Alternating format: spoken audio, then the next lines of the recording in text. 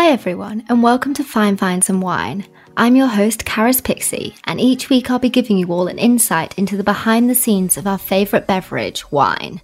I'd love for you to use this podcast platform as a winery guide for your next weekend away, exploring everything Australia has to offer. You never know, you might discover a new spot or two to visit. I acknowledge the Cadigal and the Obeykul peoples, traditional custodians of the land that we recorded today's podcast episode on. I pay my respects to the elders past, present and emerging, for they hold the memories, the traditions, the culture and hopes of Aboriginal and Torres Strait Islander peoples across the nation. On today's episode of Fine Vines and Wine, I'm joined by Indea Passfield, Digital Marketing Specialist at Fourth Wave Wine, who looks after today's focus, the non-alcoholic brand Plus and Minus Wines.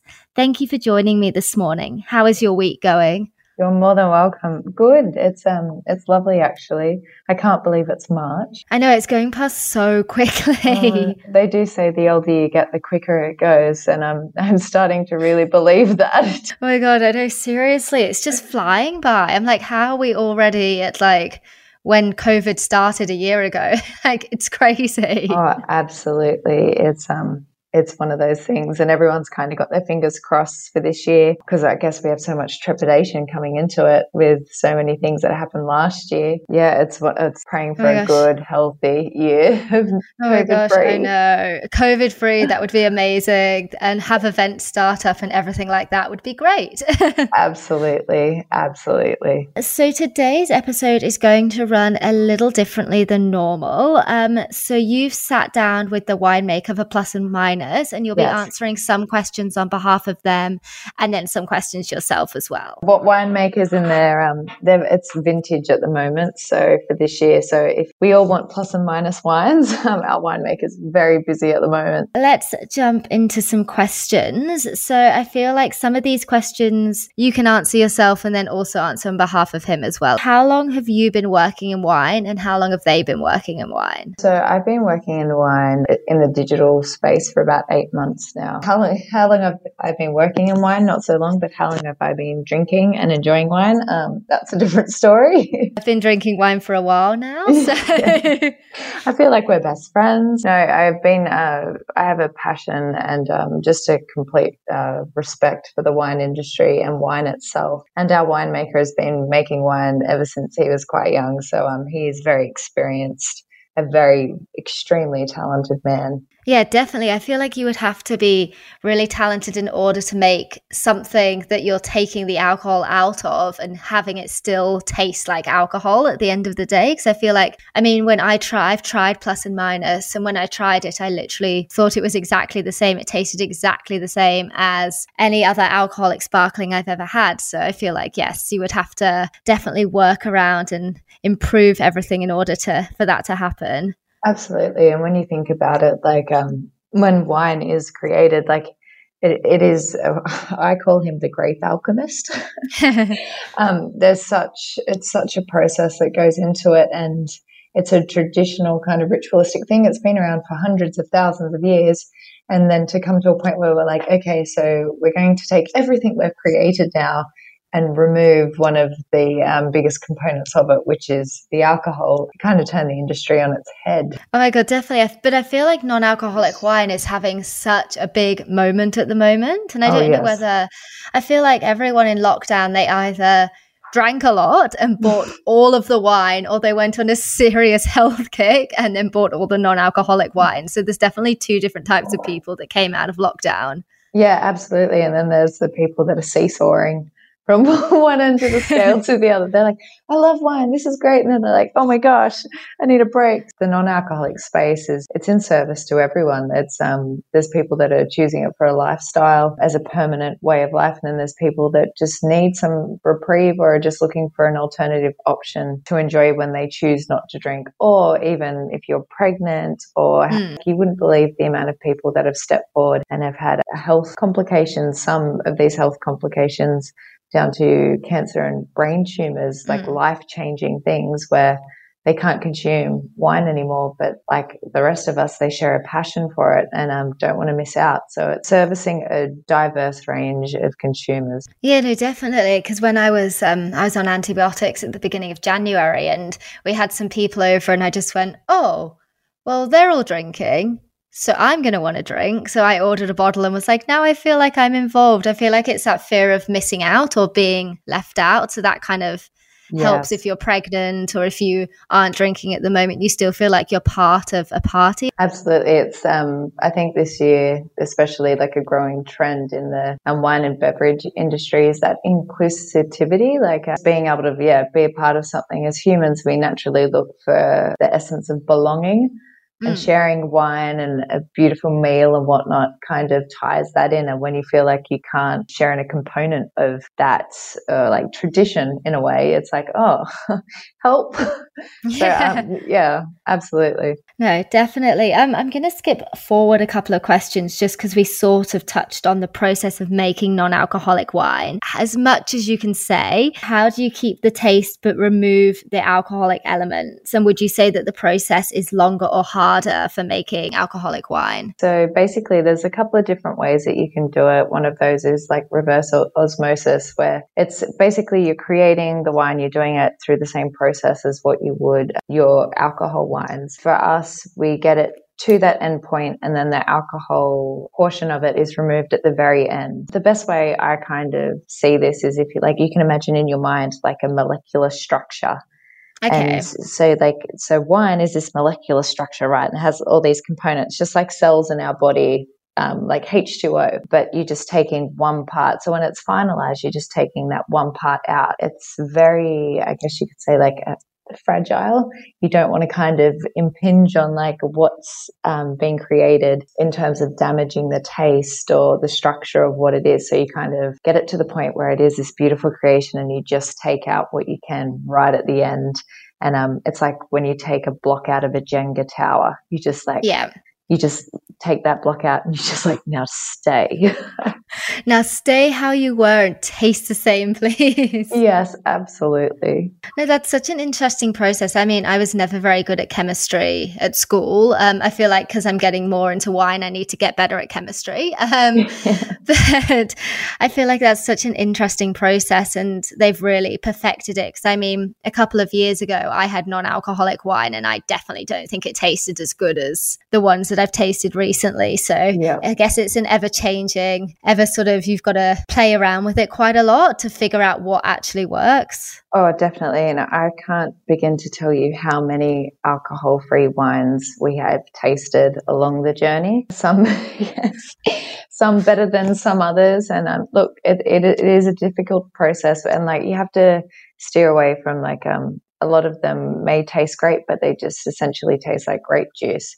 Yeah. But wine is great. So like it's such a fine line, like trying to get the experience of the tannin in your mouth and that and the way the acidity will cut through a meal and whatnot. Because as much as you can enjoy wine, I think there's also enjoying wine with a meal and what it actually does in your mouth with certain foods and certain elements. So being able to marry a non-alcoholic wine to mimic that same food experience as wine does is kind of where we saw this gap where we were like, okay, like I want to sit at a table and still go, wow, that wine changes the taste of my eggplant parmigiana or changes the taste of that penne pasta. I've actually never thought about it like that. I've never thought about not still pairing food with non-alcoholic wine. And you're so right. Like you would want it to have that same taste and have that same sort of memory evoked. So that's actually so interesting. Because I mean,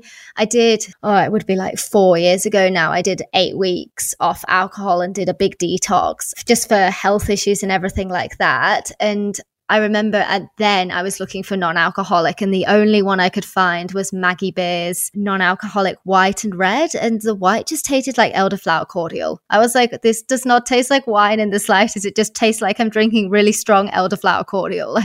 So it's so nice to see how far the industry has come. And we're still working on it. We're still progressing. We welcome feedback with arms wide open, because essentially, like, we've tasted it so much now that we're like, okay, like it's to the audience. Like, we want to hear what consumers have to say. If you hate it, or if you don't like it, or if you love it and you think it's great, like, let us know so we can continue to work on our recipes and how we put things together, so we can continue to create that non-alcoholic wine experience in all different shapes and sizes. Well, the only one I've tried from Plus and Minus was the sparkling, and I absolutely love the sparkling. So that one's amazing.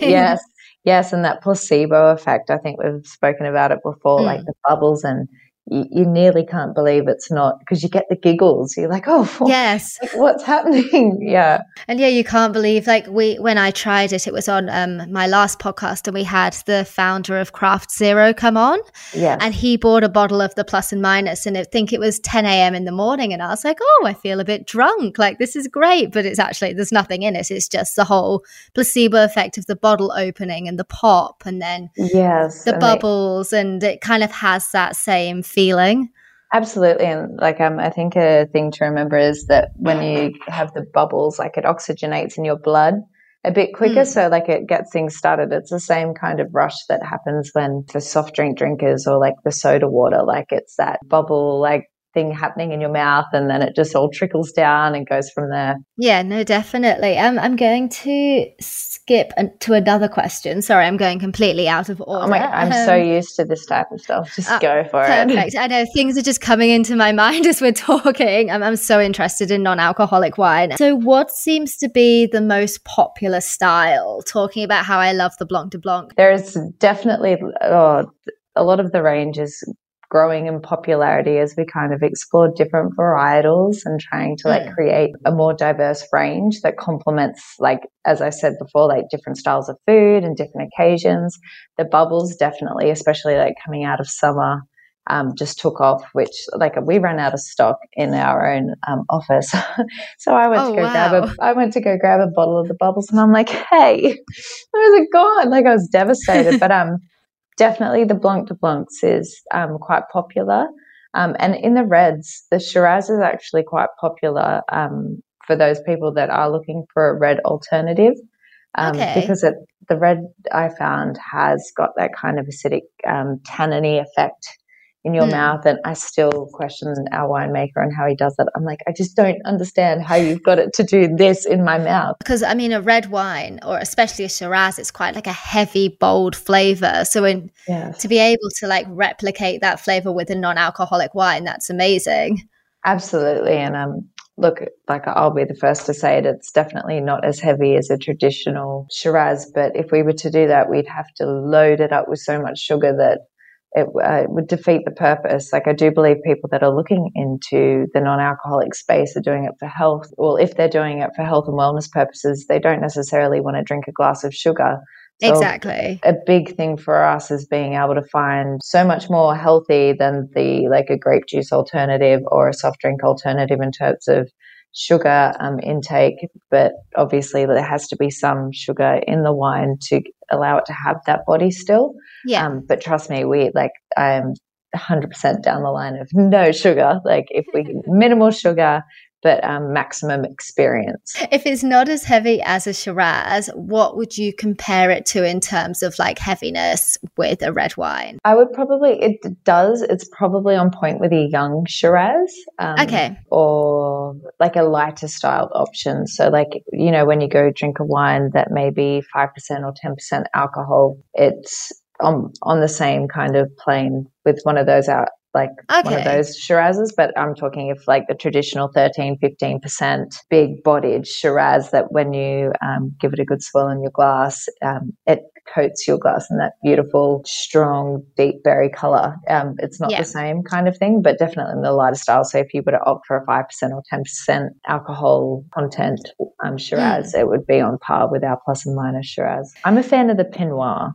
If you'd like, borders on the line of, it's quite fruity. I like quite fruity, but definitely if you're a discovery drinker and you're looking for a non-alcoholic option, and red hasn't exactly been your first, would be your first option, and you want to get into red, especially coming into winter, definitely try the Pinot Noir. Oh, okay, perfect. No, I do love a Pinot Noir. I feel like they're just a slightly lighter.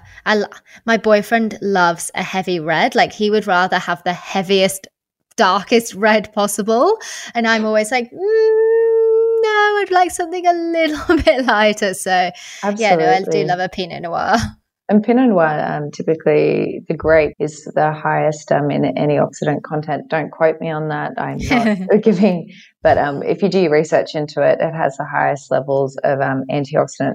It is actually the better of the red wines for you. Oh, perfect. So it's basically healthy. So it's fine. Yes. Underline that healthy word. Yes, healthy, especially if there's no alcohol in it, then it's even healthier. That is exactly right. What is your most memorable moment that you've experienced during your wine journey? I know it's only short. And also, what's the winemaker's most memorable journey as well? So my most memorable journey, I've probably came into the wine industry in terms of just as a wine drinker later in life. Yeah. I was not much of a drinker, actually. I think everyone experiences alcohol in their 17, 18-year-old, 18 legal drinking age. And I touched it for a while, but then I didn't touch it again until I was 23. Oh, wow. So the zero alc space was my life for many, many years. And then I was introduced to red wine. My family, they live in the Hunter Valley region. So it's everywhere. And I was introduced to red wine, and that was my first glass of red wine, was probably my most memorable moment, because it wasn't, I'll just have a glass of red. It was really a discovery. It was at a nice sit-down dinner where I was a complete red wine virgin, and I was able to experience what it did to food, what it did to, like, I hated olives. I never understood how people could eat those salty, disgusting little green whatevers. And then I had a glass of red and just experienced a few different things, and now I probably eat more olives than than anything. I was the same. I feel like as well, when the older you get, the more your palate sort of changes. I mean, I first started drinking wine, I think when I was around 22, I want to say. I was never really into it. Always drank like a vodka soda or like a vodka cranberry or something disgusting like that back in the day. But then I guess when I first got into wine, I didn't really know anything about it, and I didn't really appreciate it like I do now. And I feel like when I was younger, I just ordered the house white, which was always a Sauv Blanc, always that like super tropical, like fruity. I can't even drink it anymore. Like it makes me feel sick because I just hate the super fruity whites, so like super tropical notes. Then as the older I got, the more I started trying like different things and different wines. And even now, I was saying before to someone, like I've always not been a fan of Chardonnay in the slightest. And just recently we went to Orange and I ended up buying 4 bottles. And then Handpicked Wines sent me a bottle of their Chardonnay, and I tried it and I was like, oh, actually, this is really nice. I could have a glass of Chardonnay every night. So I feel like, your palate definitely changes as you get older and you learn to appreciate different tastes as well. Definitely. I used to work on a travel show, and I've traveled a lot of the world. I've been very fortunate pre-COVID, and just tasting wines from all over the world, especially like in the Tuscan regions and in Florence, in Italy. If you ever get the opportunity to go, or have been before, the Chianti regions will blow your mind, and just it's the quality, the passion, the love that goes into this winemaking. It's just, it is ridiculous. One of the most amazing things wine is such a, I guess, like, it's not this instant gratification that I think it gets poisoned with a lot of the time. Everyone's like, oh, just drink wine to get drunk, or like it has a connotation of that. I'm not denoting wine. I love wine, obviously. But when you really go into it, like wine, there are some wines that for example, a Repasso is a Shiraz vintage that they keep the wine for a year and then they pour it over the next year's vintage, like the next year's grape skins, and then that's what creates that wine.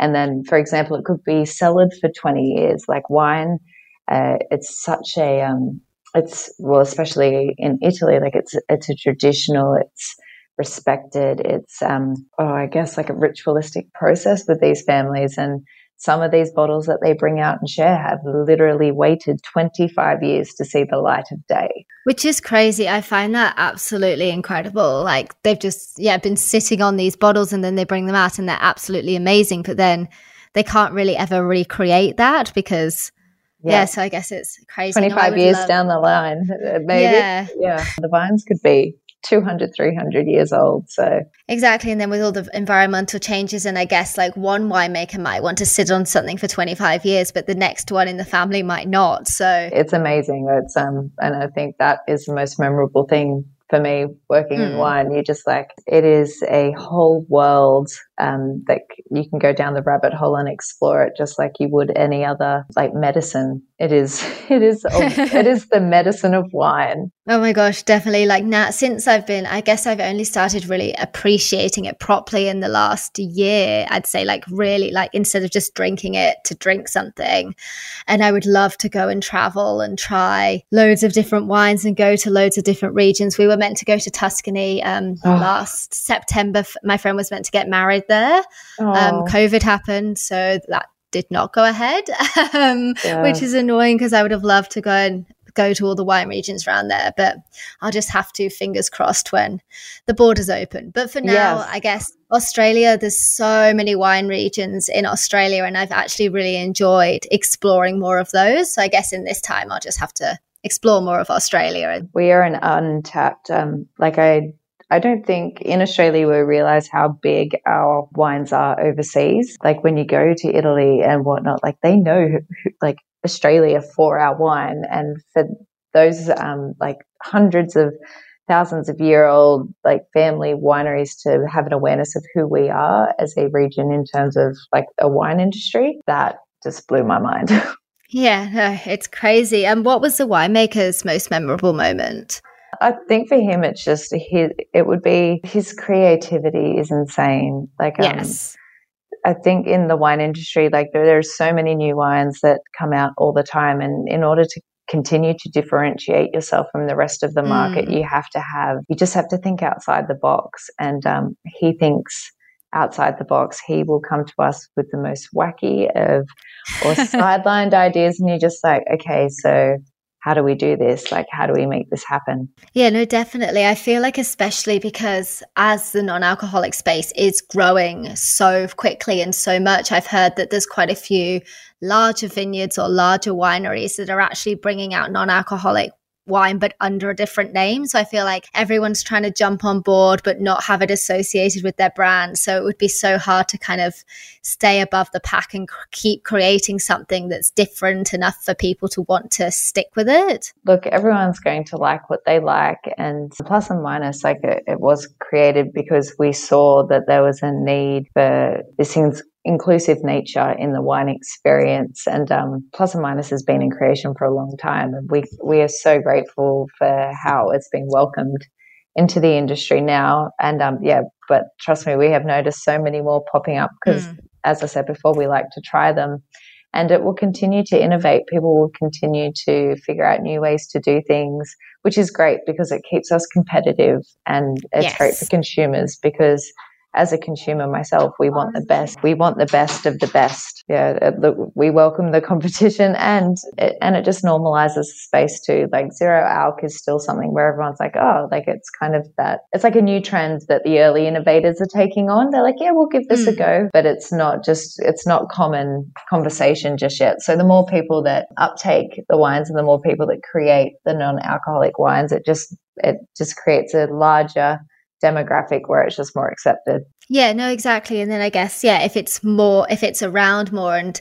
if you go to a bottle shop and next to your alcohol, say next to your rosés, there's non-alcoholic rosés sitting there. I feel like if they're all together in the same space, people are more likely to try them and be like, oh, maybe I should get a bottle of this instead of a bottle of what I would normally get. So yes, I think As soon as they start to merge them together into the same space, but obviously still keep them separate, but have them sitting next to each other, I think more people will start to be like, oh, I might give this a try. Yeah, absolutely. And having them in bottle shops, like that for me, just like I was like cheering. I was like, this is so great, because a bottle shop you obviously go into and everything is alcoholic. Like there is no alternative option. But if we're giving people an alternative option in a space where it used to just be like, this is what you're here for and this is what you've got, like it's changing the conversation around alcohol, and that's all we want. Yeah, no, exactly. And people love to have an option as well. I think if the option's there, people will take it. But obviously, if the option isn't there in a bottle shop and there's only alcohol in a bottle shop, then that's all they're going to go for. Because I feel like places like Craft Zero, which is a non-alcoholic website, yes, in order to go to that website, you would have had to have heard about it or be interested in it already to kind of know to take that step. Absolutely. And look, the craziest thing about it is like the questions that we get in office is, can I still get drunk off your wine? And I'm like, well, like, no, it's a non-alcoholic not really. wine. But like, and people are just curious about taste. Like COVID kind of did a number on everyone, and we kind of got really conscious about what we're spending our money on and how we're spending our time, and to go out and buy something with that fear of not actually liking it, like yes. That also is something like a thing for people too. So I guess like it's taking that leap of faith and being like, right, I'm going to give this a try. Like the best thing to do is to get some friends together, like to do your own little tasting, go on your own little adventure with it. But yeah, I feel like that's the same as well with the comeback of boxed wine. I feel like boxed wine as well is having such a big moment at the moment, and it's sort of one of those things where people are like, oh, but what if I don't like it? Like it's a 2-liter box of wine.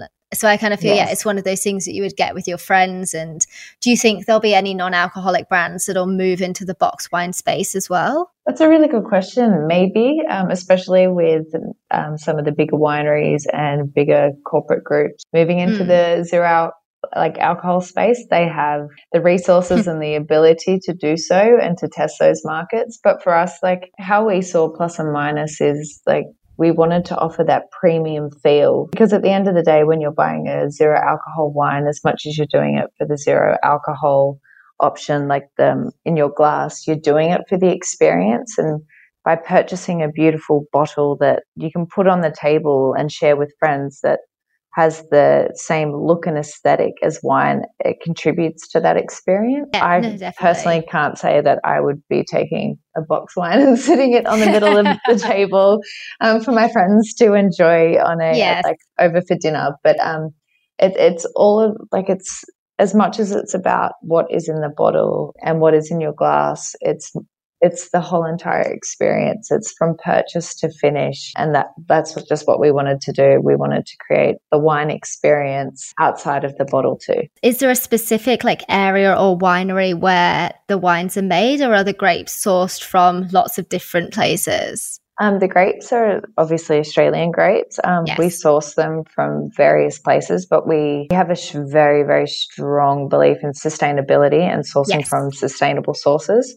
So we tend to track down these providers, especially like our winemaker, that we have the vineyards that we source from currently. So we will use those grapes. But if there is a time where we have to source from elsewhere, like we're firm believers in sustainability and like the best use of water and how it's stored and how it's done, and the grape management too. So it is Australian grapes. Comes from a little bit of everywhere, mainly South Australia. But but with a firm grasp on sustainability. I actually love that, because I feel like, yes, if you're into non-alcoholic wine because of the health and everything like that, then sustainability is like the next step sort of thing. Absolutely. Don't worry. They call me the office tree climber. No, I love that. That's amazing. Plus and Minus isn't organic, is it? Organic is such a complicated space in the wine industry. Yeah. So in terms of organic as a label, it's not, but in terms of like the rigorous kind of list of things the grapes have to tick before we use them, to us, I'd love to say they're organic, but they're not. But it's as sustainable as we can get without jumping through that biggest hoop. Yeah, absolutely. And look, I do believe that is the way the industry is moving too. Like people are opting for organic and biodynamic wines, and even just going back to basics, like the artisan wines. So I think what COVID has kind of done for us is, we've kind of gone back to basics. We don't want all the nonsense. We just want the good stuff. Yeah, no, definitely. All the good stuff and nothing else. Yes. Yeah, none of that COVID things. Yes. Oh my gosh, I know. But talking about COVID a little bit, what do you think the wine industry will see more or less of in 2021? Ooh, the wine industry in 2021, I think, is going to be it's experienced phenomenal growth, I think, across the board. I do believe people are having more of an interest in wine, where it comes from. And as you said yourself, the past year for you, you've really deep dived into wine and everything around it. Natural wines, even though all wine is natural, but that natural approach to wines, organic, biodynamic, and sustainable initiatives like the generations moving through now, especially coming into the discovery of wine. We're very aware that our planet is in dire need of some help. And if there are brands, and especially the wine industry that works on the land, and it's this whole process, it's like this beautiful cycle. If we can choose brands that are doing something good for the environment, it's just a handoff. It's like they go hand in hand, the wine industry and I guess environmental sustainability and regeneration. So that definitely is a space I think will grow. And the zero alc space, I think. Yes. I think that is, I think it's here to stay. I don't think it's a trend or a fleeting moment. I think the zero alc space is a conversation that will be had forever. Yeah, no, I definitely agree. I feel like in the past, it's been a bit of a trend because it's kind of like come and gone, but this is the most I've ever heard about it. And it just seems to be growing and getting bigger, and even having low alcoholic wines, which is becoming more of a thing as well. So yeah, I just feel like it's just going to keep getting bigger and bigger. I definitely don't think it's going away anytime soon. Definitely. I believe that like we as the people, we're just demanding more for our health, and we're becoming more aware, like the internet is it is the library of the world, and there is so much information out there. And the more we research into what things can do for our bodies and health and wellness, ultimately the zero alc space lends itself to it so perfectly. So people will continue to choose better or choose balance, everything in moderation. We're not saying don't drink, obviously. I absolutely love wine, but by having the option, it gives me a choice. Yes, definitely. It's all about choice. Just going slightly off topic, because you touched on natural wine, and natural wine is a whole nother topic in itself. Yes. What are your thoughts on natural wine? Because I guess I've tried some natural wines and I absolutely have loved them, but then I think people call it being burnt by them. And then I've had others where I've just been like, oh my gosh, what is this? I wish I hadn't bought it. I wish I just bought a bottle of normal wine with me. Are you a lover, or are you not a fan of natural? Oh, I know that's a hard one. No, it's not a hard one. So look, one of my most favorite wines is a biodynamic kind of natural wine. But all wine essentially is natural wine. It's just what happens afterwards that gives it like its different name, or puts it in its different category. So natural wine essentially it's farmed organically, it's biodynamic, like it's farmed using permaculture, no additives or processing aids are used. It's that minimal intervention process. Yeah. So the less you touch it, the more natural, I guess, people can align it in their minds. But look, ultimately, like organic wines can be positioned as better for you, but at the end of the day, farming them organically doesn't mean that something along the line in the process differentiates from like a wine that isn't farmed organically but doesn't add anything after the barreling process. Yeah. So you've really got to do your research. But natural wines for me, one of my most favorite delicious yummy wines, I'm even getting excited thinking about it at 10 a.m., is a biodynamic wine. But then again, I have wines that I love that are not organic, but they're just beautiful wines. What's the name of the biodynamic one that's your favorite? Oh, so there's a winery out in the Hunter Valley. It's called Crinklewood. Yes, it's a beautiful winery. You should definitely visit it. So they have a beautiful red. Actually, I'll have to send you a bottle. And there's a brand called Farmhand. Yes, I've heard of that brand before, I'm pretty sure. So Farmhand is an organic brand, and they have a premium range. But by premium, it's still cheap in my eyes. It's $20 wine.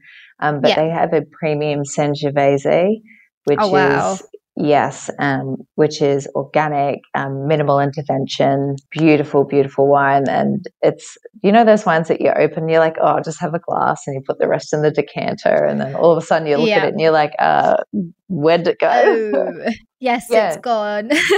but it doesn't feel heavy, and you don't, Yeah. well, for me, I can only speak from personal experience.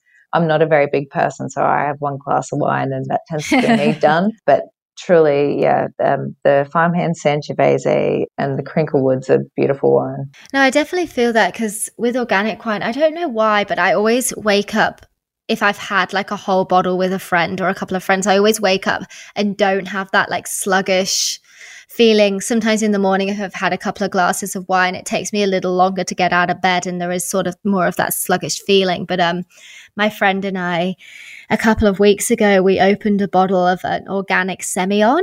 Yes. From the Hunter Valley as well. I'm pretty sure, I can't remember the name of the winery, but it was so good. And we were like, oh, we'll just have one glass.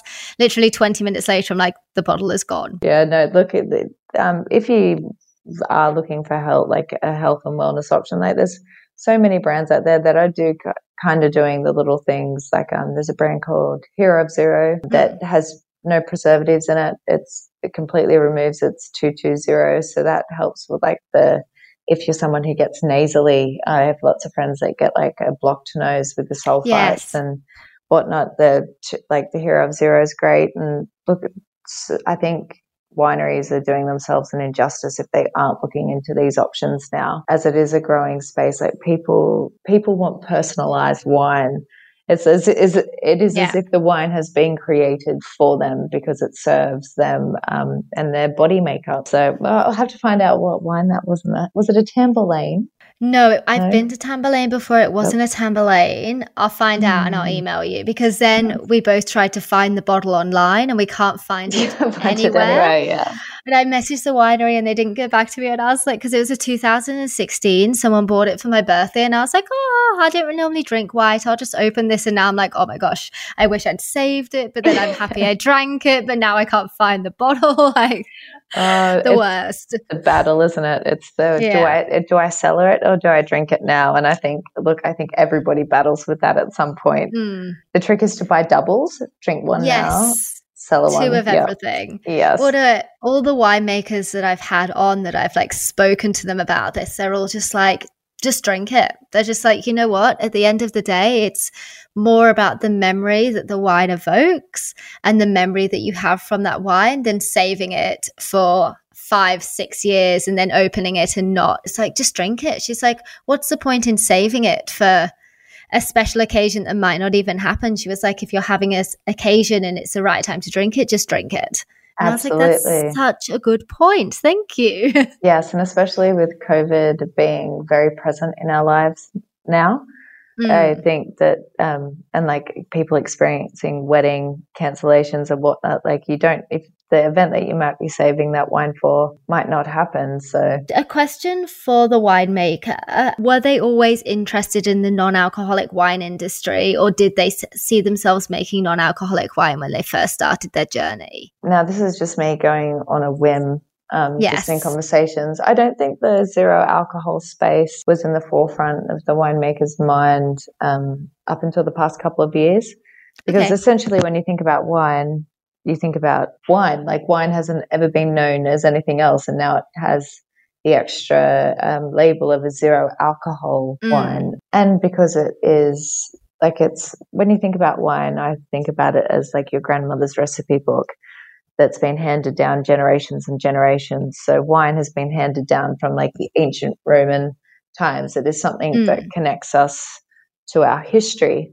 So changing it and making a zero alcohol wine, to my knowledge, it wasn't something that was discussed until there become a real conversation around health and wellness and creating that inclusive experience and look, to be honest, in business and whatnot, you ultimately want to create for your consumers. And we place a lot of our creation on, we create things to suit our consumers, because ultimately what I want might not be what 40% of the people who enjoy our wines want. So we really, really listen and then he takes that all on board, and I don't know what goes on in his head, that manic, crazy, creative, chaotic mind. But he does it. We do it for the people. It's more about the people. Yeah, no, definitely. I think when you do it for the people, instead of doing it to, I guess, obviously also doing it to make money, but when you're doing it for the people and what they want and listening to what they want, then I feel like that's more likely to work and be successful than just doing it to make money. Absolutely. And that's why there hasn't been a mass production. That's why I run out. I work here and I wasn't able to get any. It was made for the people, for the consumer, and we listen to the feedback and we're curious and we want to know what they want, what they need, and why this wine, how we can add benefit to their life and the wine experience. So it's a beautiful space to be in. Oh my gosh, definitely. So plus and minus, I did look online, but for the listeners who haven't heard of the brand before, what styles of wine are in the collection? So the plus and minus range, so it's a contemporary range of South Australian wines. So as I said before, our grapes are typically South Australian. It was developed to be richer in antioxidants, so better for you. And then we take the alcohol out. So they've been handmade without the use of any artificial sweeteners, grape skin extract used during the winemaking process. And so we've kind of tried to create like a range of what you would typically see in a wine range. So the Blanc de Blancs, which is a vibrant nose of citrus and apple. And it's this, as you know, it's this bubbly, it's the bubbles that you take to a barbecue, introduce your friends and you're like, hey, try this wine. And then you wait for them to start acting a bit giggly and fun. And you're like, it has no alcohol in it. Surprise. So, and a Pinot Grigio, I believe the Pinot Grigio is, I don't typically drink white, but for me, I was like, I couldn't believe the Pinot Grigio actually was an alcoholic. Oh, wow. Yeah. We have a rosé. The rosé is fairly new. And then we have a Pinot Noir and a Shiraz. So we kind of do that top to bottom, each varietal to suit the varietal's drinker. Yeah. Is there plans to launch any other styles? We have been talking about it. And at the same time, that comes down to the consumer. So we're just, to be honest, we're just listening. We're loving the feedback on what consumers want and what they need in that zero alcohol space. And at the same time, a lot of other winemakers are coming in and creating. There was a sparkling Shiraz that I haven't tried, so I can't comment on its taste. But like little things are popping up. So we find that we do the Blanc de Blancs really well. So we'll probably focus on that area for a bit longer. But yeah, no, it's one of those things. Like I'd love a good Tempranillo. Oh my gosh, me too. Yeah, just as a red, I think it's divine. So I would love to see a zero alc Tempranillo, or even maybe a blend, something just a little bit different. But then again, I'm not the winemaker. I could try, but I don't know whether it'd be palatable. But no, I'm just a test dummy. I mean, I would be more than happy to do that job. So that sounds amazing. No worries. We'll just have a taste day. Oh my God, that would be great. I would love that. As well, because when you were saying about the sparkling red, I absolutely love a sparkling red. I'm like, that sounds amazing. So if you're going down that route, even better.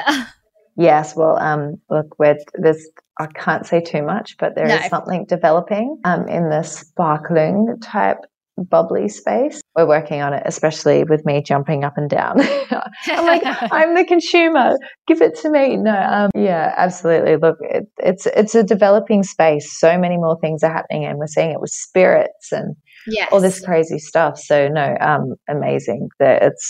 It's a changing space, a growing space, and I'm so excited for it. I know, me too. I'm so interested as soon as I heard all about it and tried. Yeah, when I tried it a few years ago, I was like, meh, whatever. But when I tried the plus and minus Blanc de Blanc, and I was like, wow, I need to know more about this. I need to know how this is made. I need to know everything about it because it's amazing. So absolutely. Yeah. What, in your opinion, goes into a successful wine brand marketing campaign? So wine marketing is so, it can be tricky.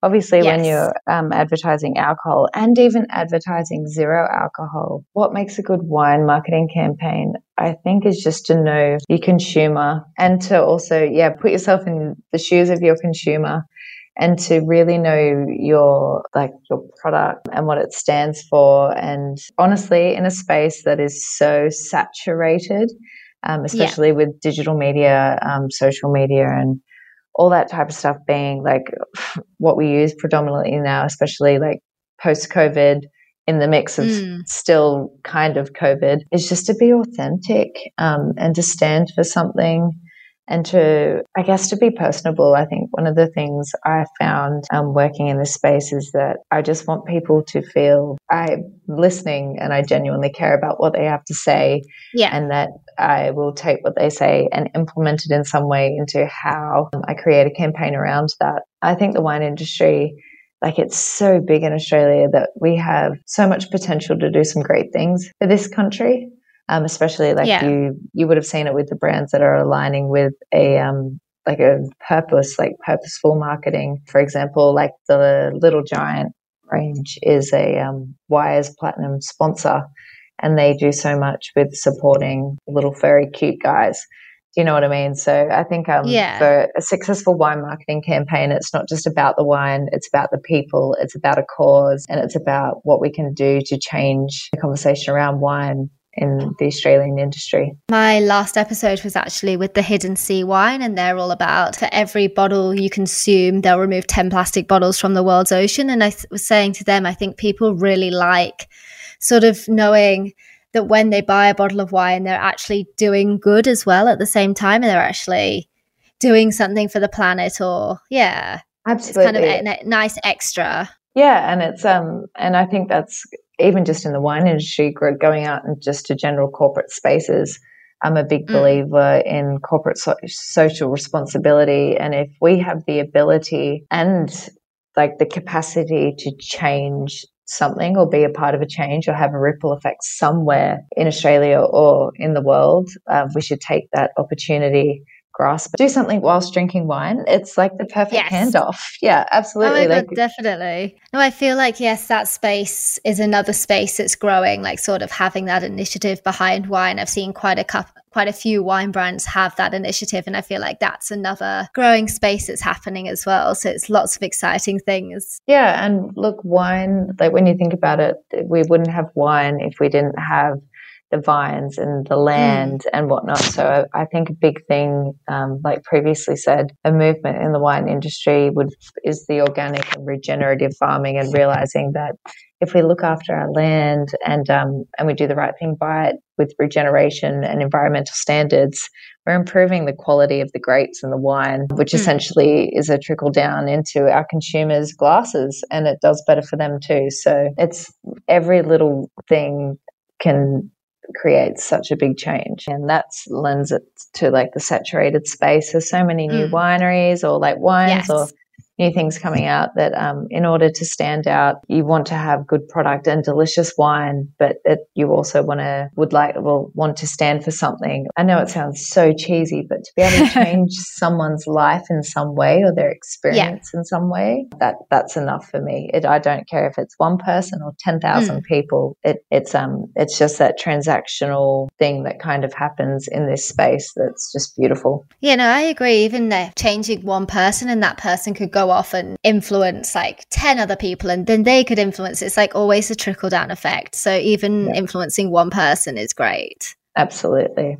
We kind of touched on it a little bit, but what wines are you drinking right now? The wines I'm drinking right now would be I love a Tempranillo, as I've just said before. On the weekend, I did have a wine. I'm loving Malbec at the moment too. So I did try the Little Giant Malbec on the weekend, and it was very delicious. And I don't drink white, typically drink white, but I did go out to Margan Winery out at Broke to have a little bit of an explore, and they brought out a Semillon, and 2015 Semillon.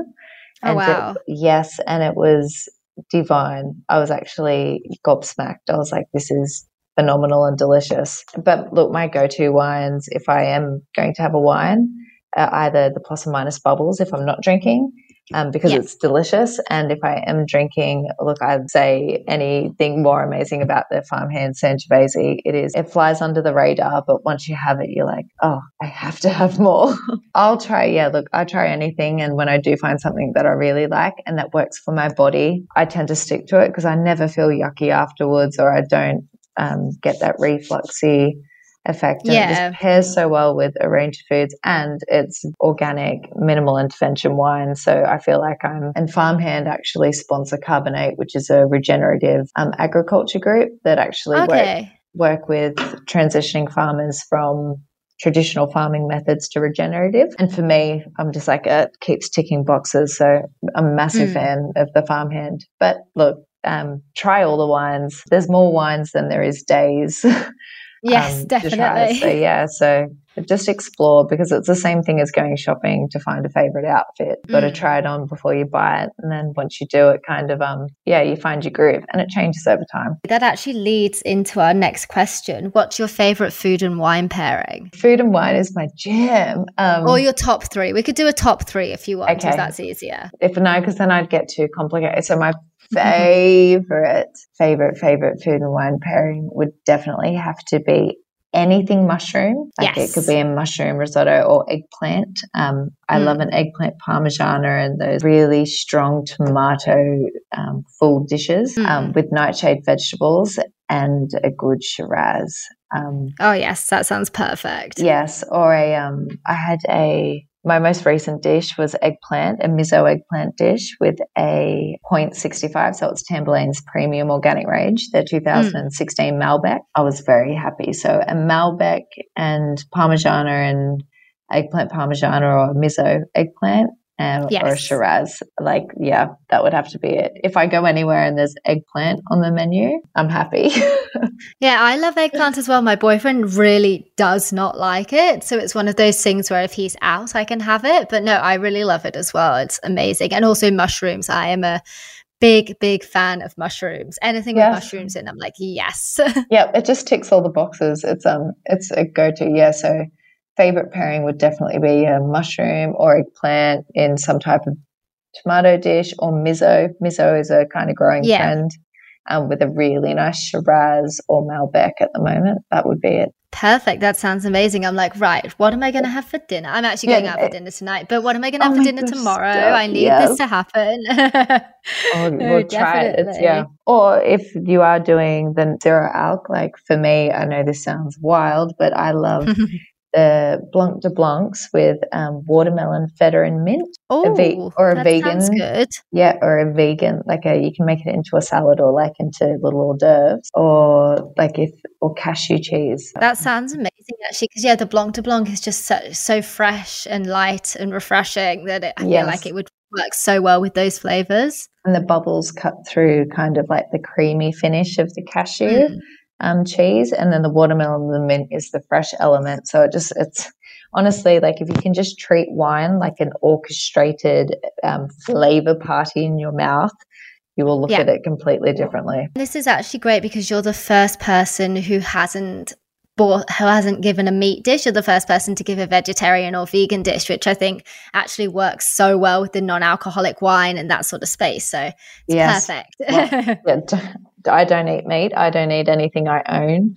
I grew up with lots of farm animals, so I just couldn't do it. But look, every dish that I do is it's mainly vegan or vegetarian, and wine has such a great positioning with vegan dishes, and I think that is also a growing area too, where the wine industry is moving towards predominantly vegan options, because they've figured out that they don't necessarily need animal products to filter the wine anymore. They can use pea protein and all of those amazing things. So look, that's another place that it's going. So from the Plus and Minus collection, which would you take to A, a dinner party, B, a barbecue, and C, bring out for a movie night at home? Ooh. I know this is a hard question. The barbecue, I think I would do the Blanc de Blanc. I think it's a great thing to start on. Bubbles is always a really great drink to start on. And it's also really good to gauge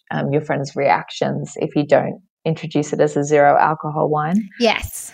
So look, it's really great market research for me. I'd love to hear what you all think. What was the next one? A dinner party? A dinner party, yes. Well, I think I'd take the Shiraz. A dinner party, I see a lot of people kind of it's usually whoever's cooking has actually gone to a lot of effort. So the meals will be quite, I wouldn't say exquisite, but there'd be usually there'd be some type of meat dish with some beautiful sides. And I think the Shiraz would lend itself to like a variety of things. So definitely the Shiraz. And for a movie night at home, probably the Pinot. I'm a Pinot fan. It depends too. If it's winter, probably the Pinot Noir. But if it was like just an afternoon in summer, come inside from the heat, probably pour a glass of the rosé. Oh yes, I do. I am a big fan of rosé. Yeah, so that's a hard one. But yeah, so that's seasonal. So wintertime, snuggled on the lounge with some chocky. And all the bad stuff that you shouldn't eat, but we're going to eat it anyway. The Pinot Noir, but if it's just an afternoon, get out of the heat, wine, I'd definitely pour a rosé. Perfect. What are the price points as well for all of the different styles? So they're around the $15 mark. Okay.